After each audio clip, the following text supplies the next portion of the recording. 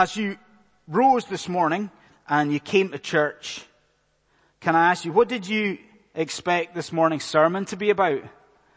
As you came to LCP, what did you think that we'd be preaching on this morning? If you think about it, come on. It's the first Sunday of the new year. If you're honest, you expected a sermon about New Year's resolutions. You at least expected your minister to make New Year's yeah, come on, you did. I think you did. A sermon maybe about prayer. How we all have to turn over a new leaf of prayerfulness in 2019. Maybe a sermon about the community. How we've got to love each other better in 2019. Maybe that's what you're expecting. Well, get this. You're getting no such thing at all this morning. And I will tell you plainly why. For each of us gathered in the room, every single one, from young to old, in 2019, our greatest need is exactly the same. For all of us in here, this year, our primary need is to know more of our God. To know more, to grow in understanding of and relationship with the one true Creator, Almighty God. So this morning, guess what? No New Year's resolutions. Let's kick off the year turning to Exodus 34 to where, did you notice, to where your God is described. Now, I'm pretty sure that most of us in here, if we put our thinking caps on, we are probably familiar with the setting. Are we? The setting of Exodus 34. We know, don't we, that here Moses is called up to Sinai to receive the Ten Commandments, but to receive them for the second time. And even the boys and girls, they know, don't they? The boys and girls in here, you know what happened to the first set of the Ten Commandments, do you? Moses comes down from Sinai. What does he find, boys and girls? He finds the people worshipping an idol, the golden calf. And Moses, in a fit of fury, what does he do? He smashes, doesn't he? Smashes the tablets on the ground. And here, Moses is going up Sinai again to receive from God a second time to receive the Ten Commandments, right? So we get the setting. We all notice that. But I wonder if you've got your finger on the pulse today, maybe you notice something else. Did you hear what we read in verse 5? It is truly staggering that as Moses goes up the mountain, we read, not only does God descend, listen to this, we read that God here proclaims His name. Now, come on, mull it over, just think about it, isn't it stunning? Do you see what we're about to experience and face in Exodus 34. Do you see what's about to happen? God Himself is about to preach. Isn't that something? And He is about to preach about Himself. In these very words that we're about to get to here, God is about to reveal to us His nature. He's about to speak of Himself, His character, His attributes, what our God is like. So I don't know about you. I'm excited to look at this morning. Aren't you a little bit enthused? I mean, I know, like, in a sense, it's intimidating, isn't it? A little bit. I mean, in Exodus 34, we really are on holy ground as we ascend Sinai, but aren't you enthused to behold your God? So if you have Exodus 34 open in front of you, the first thing, the title, the first heading is really simple. We see here what our God is like. What our God is like. Now, if you look down, you can see that in verse 6, things get real very, very quickly in this portion of Scripture, don't they, in verse 6? What God does after repeating His name for emphasis, the Lord, after He does that, God begins to describe Himself and His nature and His character and His heart, and He uses 5 separate attributes, 5 different attributes to describe His heart, His nature. So why don't we play it like this? Let's do a little Pied Piper thing here, where I will very briefly play through the 5 attributes, and you follow along. Let's do it like that. The 5 attributes that God uses to describe himself. Now, is this true or not? That some words in the English language, they kind of lose their bite and they lose their punch because of overuse. Is that true, do you think? Some words in the English language, they almost lose their significance because they're used all the time. I'm going to go for the obvious example for you, okay? The example of the word literally. Like literally used to mean something, didn't it? To the younger people in here, it did used to mean something. It used to mean in a literal sense. But now what's happened through incredible overuse, it's used in nearly every single sentence, isn't it, at the moment? Through overuse, what's happened? The meaning's kind of been diluted, hasn't it? It's just used for emphasis. Now, the word through overuse has become a little bit stale. Now, I think we all agree with that. Do we agree with this? That the same could almost, with reverence, could almost be said of the very first attribute you've got of God in verse 6. What does God say? Do you see it? Now, he describes himself as being merciful. And don't you agree that because we use that all the time, don't we? Isn't that the default place for so many of us when we pray? Like we speak about God in a sort of an unthinking way. We pray or we speak about, God's mercy. Now because we overuse that term, isn't there a danger that the depths and the significance of this idea in front of you could easily be lost?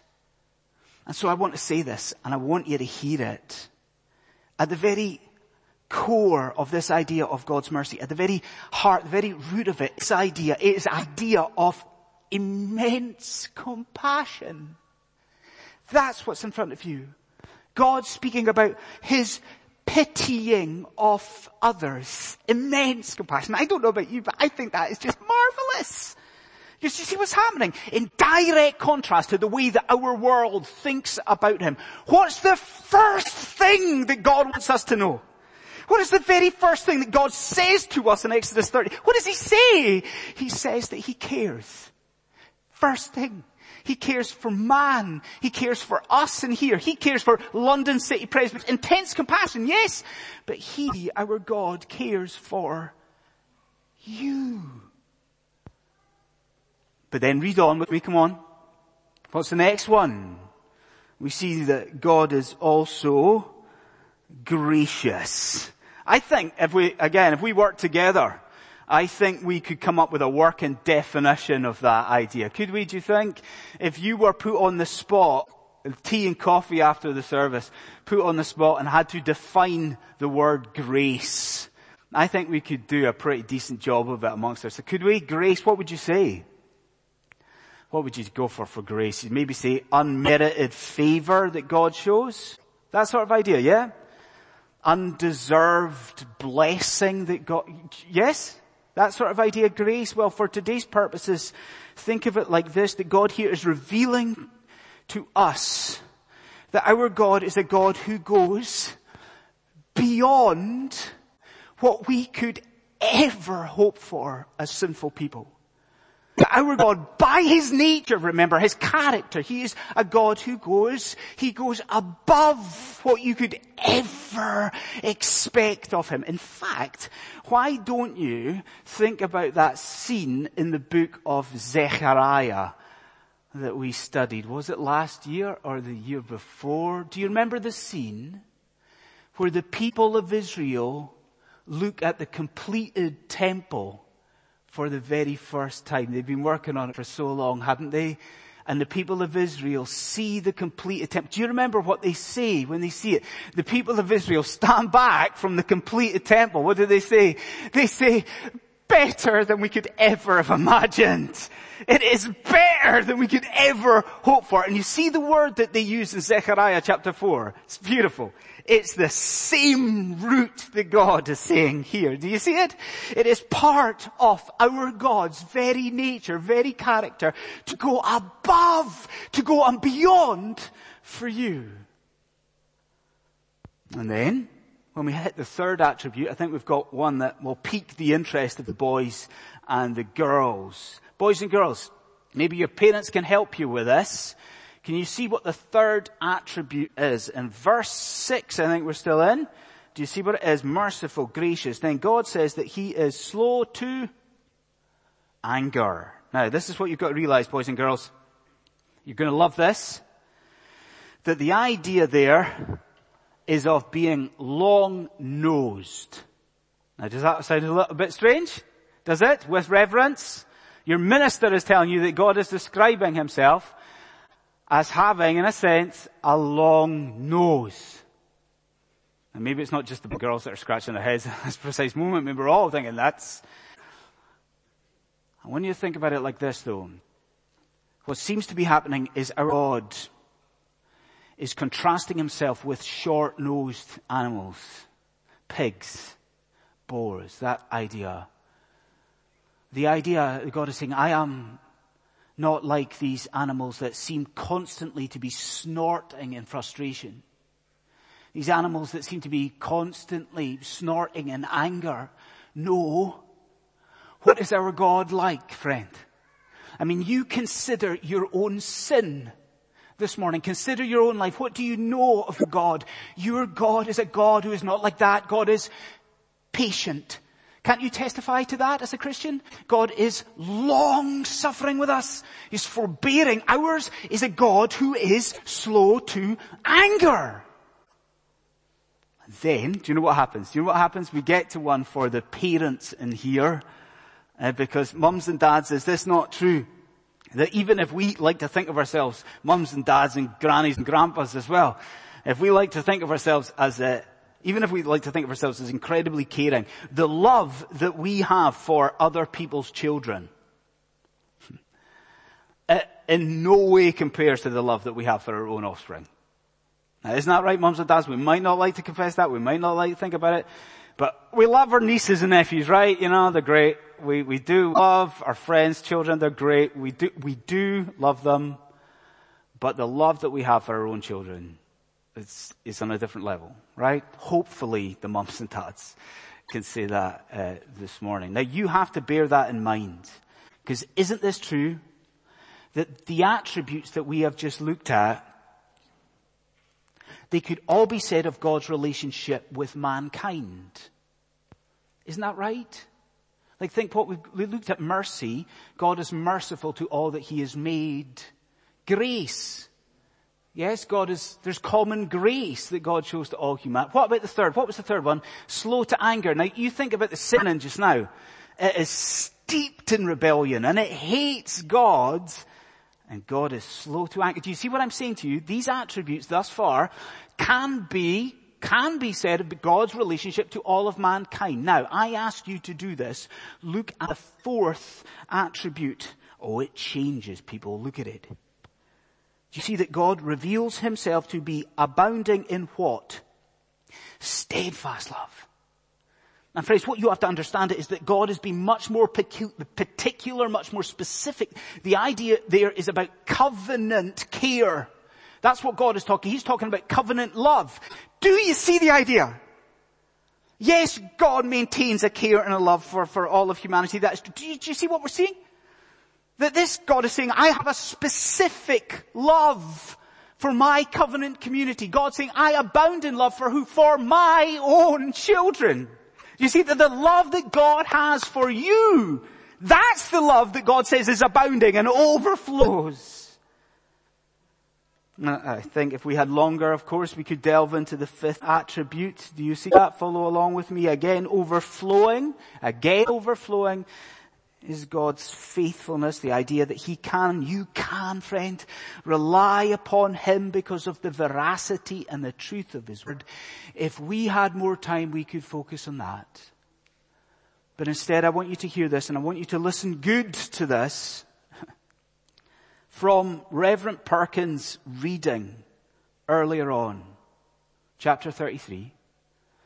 I think you and I can deduce the reason that God unveils his character at this precise moment. I wonder if you can do the math and put the pieces of the jigsaw together. Why does God choose right now, Exodus 34, to reveal in such a staggering way his attributes and his character? Do you see the answer? It is to inspire his people on for that imminent journey to the promised land. God communicates his heart to his people. He says, this is what I'm like, to spur them on in their journey. And so this is my appeal to you as a congregation, that you might take even this week this description of God and use it for the purpose that it is intended. Do you see what I'm saying? Maybe even later this afternoon. Maybe tonight after church. Maybe this week you come back to this description, these 5 attributes, and you pore over it. I mean, you pray over it. Why? That you might worship God more? Yes. That you might praise him? Yes. But that you, Christian friend, might be reinvigorated in 2019 for the long walk that you've got ahead of you. That you pore over this for your long walk home. We see what God is like. But then secondly, and much, much more briefly, we see next how our God acts. So we've seen what he's like in his 5 attributes. Now, how our God acts. Over Christmas, over the festive period, I've been reading a couple of different books. I've just completed a book by a woman called Rosaria Butterfield. Have you heard of Rosaria Butterfield? A few of you are nodding your heads and smiling. So I assume that you have. It was a good book. It was a book I know some of you have read. It was a book about Christian hospitality. About hospitality and the Christian. It was a good book. It was a challenging book, but I think the real winner of the book was the author herself. I mean, you're reading this book and you're just constantly amazed at this woman. I mean, she comes across as just being the most amazing, gracious Christian woman. You know, she comes across as being so generous and loving, sacrificial. Do you know what? She comes across as being incredibly Christ-like in her behavior. Now, here's the thing.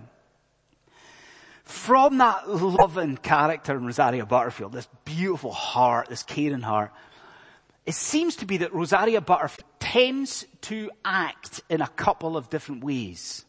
Now, I'll show you what I mean.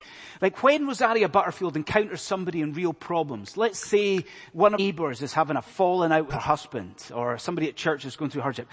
What Rosaria Butterfield does is act in one of 2 ways. What she does is she will either give that person a room for the night. You know, she'll give, come in the house, I'll give you a bit, peace and quiet and some safety. She'll either do that, or, this is the other way she works, she will provide a meal for that person. Just come in and rest and eat.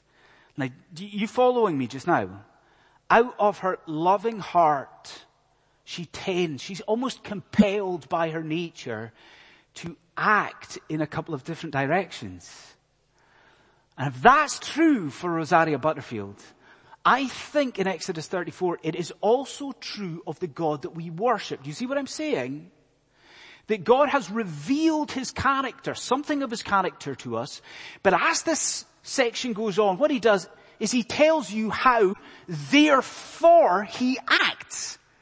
So he tells us of actions that he takes, actions that kind of flow out of this glorious and beautiful character of God. Now, I said 2 Rosaria Butterfield actions. I just want to draw your attention to 2 from God.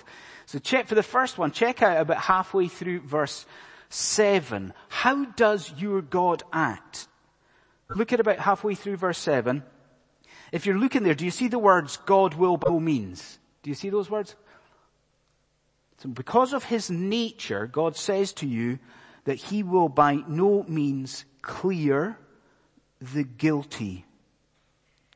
Now think of that for a moment. Consistent with the character of your God is a desire to judge and judge evil and sin. Consistent with his nature is a desire to punish evil and sin. So you have that. Now, maybe is there a problem we have to deal with here? Like if you read on in that verse, maybe there is a problem. Read it with me. You tell me that you find this problematic about God. We're told that he doesn't clear the guilty. Now look at the next bit. God visits the iniquity of the fathers on the children. And the children's children to the third, fourth generation. So, do some of us have a problem with that? God visiting the iniquity of the fathers. Are we thinking that doesn't, actually Andy, that does not sound fair at all.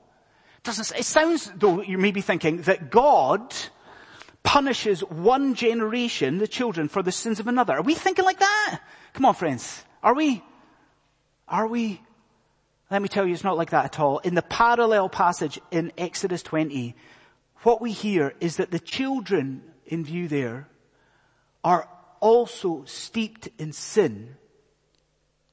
That the children there are also filled with hatred to God. So I want you to be clear on this. The idea here is not that God punishes one set of people for the sins of another. That is not your God. That is not your God. The idea here is that each generation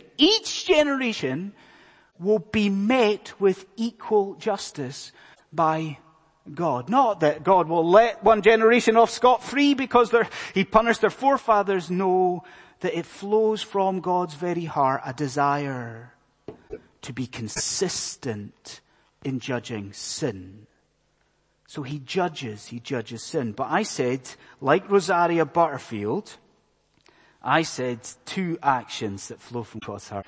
And I just want to pause to ensure that you're with me here. Are you? I'll tell you why I want to ensure that you're with me and listening to me just now. Because I think, honestly, that the second action that God promises to take here is quite simply the greatest piece of news that mankind has ever heard. It's quite a statement, isn't it? That in front of you have the greatest bit of news that humanity has ever been exposed to. Do you see it in verse 7? Isn't it lovely? Look at verse 7. We are told that it flows from the very heart of God to, look at the words, to forgive sinners. I think the Christians in here know that is the greatest bit of news that humanity has ever heard. It is flowing from the heart of God, from the character of God to pardon sin, to pardon iniquity and wickedness in sinners. Now, we couldn't we, focus on how that forgiveness comes about. I mean, the rest of the Bible makes it clear that repentance is key. Now, listen to me. It is not natural to God to forgive sinners, but it is natural to God to forgive repentant sinners, contrite sinners, and we could focus on that, couldn't we? But I do not want to. Instead, I need to apply this, and I need to take this and bring it to your door this morning. And I need to ask you this: where are you, friend, today spiritually? You've entered in a new year. I know what this is like. Don't we take stock at New Year? We do. I do. You do. We analyze our situation. So I ask you this morning, where are you spiritually today?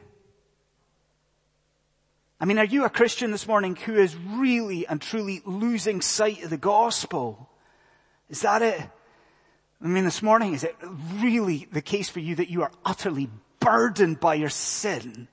And the guilt of the sin and the shame of it is just weighing you down and losing sight of what's true for you in Christ. Is that you?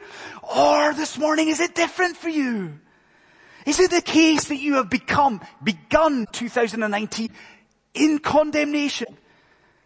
Like, is it the truth that you are not a Christian in here this morning, not believing in Christ? You're sitting in here, but you are thinking like this, that your sin is too much for God, too great for God to deal with.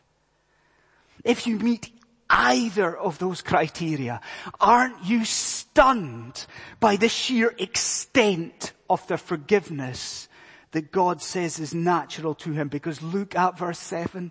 Look at the extent of what God says. Does he say to you that he forgives iniquity? Does he? Look at verse 7. Does he say that? Yeah, but read on. Transgression is also mentioned. Do you see? Read on. Sin is also mentioned. Do you see the point? All three Hebrew words for wickedness are used. All three Hebrew words. Do you see it? Friend, are you thinking your sin is too great for God? You thinking there's no way God can forgive me? Your sin is too habitual. It's too great. These thoughts, these actions, these words that you use. I can stand and I can assure you, because of the nature and the heart of God, that your sin can be forgiven. Do you hear me? Your sin can be forgiven. If we bow, if we repent to God, it flows out of our Creator's very nature. Praise Him for this. It flows out of His very nature to pardon our trespasses and to pardon our sins. And if we see what God is like, and if we see how He acts, we also very briefly have to consider through whom our God works. Because I know there's a lot here. There is a lot in Exodus 34, right? But if you, to use an Americanism, if you're tracking with me, then isn't it the case that there's a logical problem here?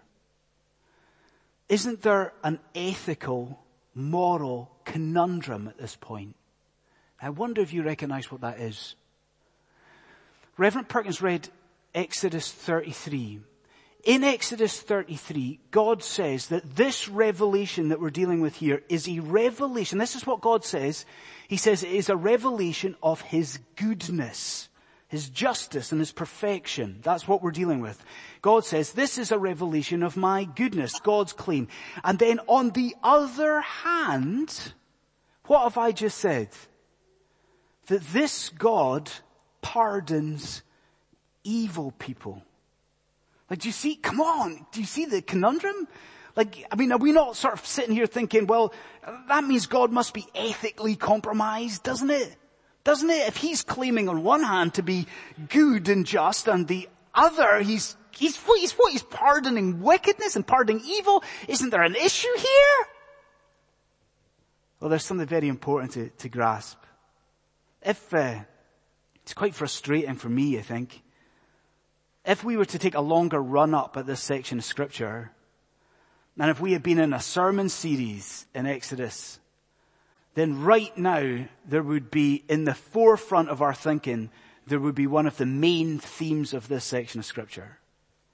Now, I want you to understand that from Exodus 32 to Exodus 34, one of the primary themes, maybe even the foremost theme, is the importance and the role of a mediator before God. And you can see that, right? I mean, who's God speaking to here? He's not speaking to the people there at the bottom of Sinai. He's speaking to their representative, their mediator, Moses. Now, you understand with me, you track with me, that is an important theme here, the role of the mediator. So if that's true, surely we have to just at least look at what the mediator does in response to this revelation from God. So would you look at verse 9 with me? Boys and girls too, have a look at verse 9. What does the mediator do? First we see that the mediator identifies with the people's sin. Look at the end of the verse, verse 9. Look at the end of the verse. So odd in a way. Look how Moses speaks. He says, pardon whose sin? Our sin. You notice that? Pardon our. Do you see why that's weird and strange? Like, everything here is about the golden calf. Everything is about the idolatry. Where was Moses?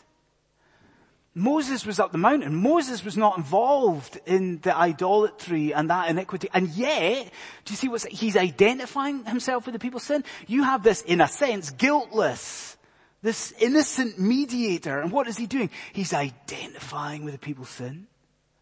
Then, notice also what he does. He implores God to deal with his people representatively. Do you see what I mean by that? I wonder, think about it. God was filled with anger for these people. I mean, he just filled with fury as they worship the golden calf. But I know it was different with Moses. Did you notice the terminology in Harrison's reading? God speaks about Moses being his friend. He meets with Moses face to face in the temple, the tent of meeting. And now look at the start of this verse, verse 9. Look what Moses says. He says, he brings that favor right back to God. It says, God, if you favor me, please, God, deal with the people through that favor. If you favor me, if I really am your friend, use that towards the people. Do you see? And then the third one is obvious. He's interceding. He's up this mountain. And what is Moses doing? Pleading with God. God, save these people. Save them. Save them from the judgment that they deserve. And maybe this morning in LCPC, maybe you know exactly what your minister is about to say. Maybe you know exactly what's going to come out of my mouth now. But listen anyway. As we consider this theme, do we not have the answer to our great ethical, moral question about our God? I turn it over to you, Christian friends. How can God maintain his goodness and at the same time forgive your sin? How can that happen? What would you say? You would say, all because of the great mediator, the Lord Jesus Christ, that God has provided for you. Isn't that what you would say back to me? All because of the mediator. All because of him. And friend, what has your mediator done for you? You know the answer, don't you? He has represented you on the hill of Calvary. And he is identified with your sin, hasn't he? In his incarnation, in his baptism. The truly guiltless mediator, the truly innocent one, identifying with wretches like you and me. And then what has he done? He has enabled our God to deal with us representatively. You must, as a Christian, know that your sin had to be punished. Your sin has had to be dealt with and punished. And what has your mediator done for you? He has gladly taken it upon himself. He has welcomed that punishment onto himself in his body on the tree. Why? That God might now deal with you with the favor he reserved for the mediator. And then what is the crowning glory of it all? That as I speak to you in this room, your mediator in the hill of heaven, he intercedes for you just now. He intercedes for you, ensuring that salvation is applied to you evermore. That is the supreme work of the mediator. Friends, you surely see from this portion of scripture, do you, what our response must be? I mean, look at verse 8. What does Moses do? He shows us that the only fitting action if faced with the presence of God is to bow to the ground quickly and worship. Surely you and I should do the same. Friends, we know that wherever we go this year, as Christians with the Holy Spirit indwelling our heart, we need to go with the presence of God. So maybe we already see the application of this sermon, do we? And maybe there is a New Year's resolution for you after all. Friends, no matter where this year takes you, no matter what the next 12 months hold, surely in light of the glory of God and what he's done for us, that at every single turn we seek to bring him glory, we fall to the ground and we worship and praise our God. As your minister, I hope this year brings you great joy. Of course I do. I really do. But above all, I hope this year brings you joy in Christ Jesus, that every single one of us in here might, over the next 12 months, know more of the one true and living God. Let's pray.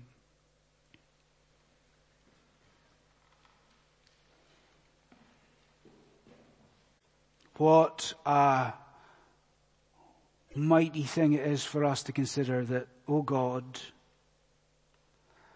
you might take an adulterous people such as ourselves to be your inheritance. That word warms our hearts and staggers us at the same time. We thank you that it is natural to you, out of your loving nature, to provide a way of salvation. We are thankful that you have enacted this in Christ Jesus. We are thankful that as we gather here, we have in glory a great and perfect mediator. And so we pray, Lord, that you would enable us in the coming year to live not for ourselves as we are so prone to do, but to live all for the glory of our triune God. We pray these things in Jesus' name. Amen.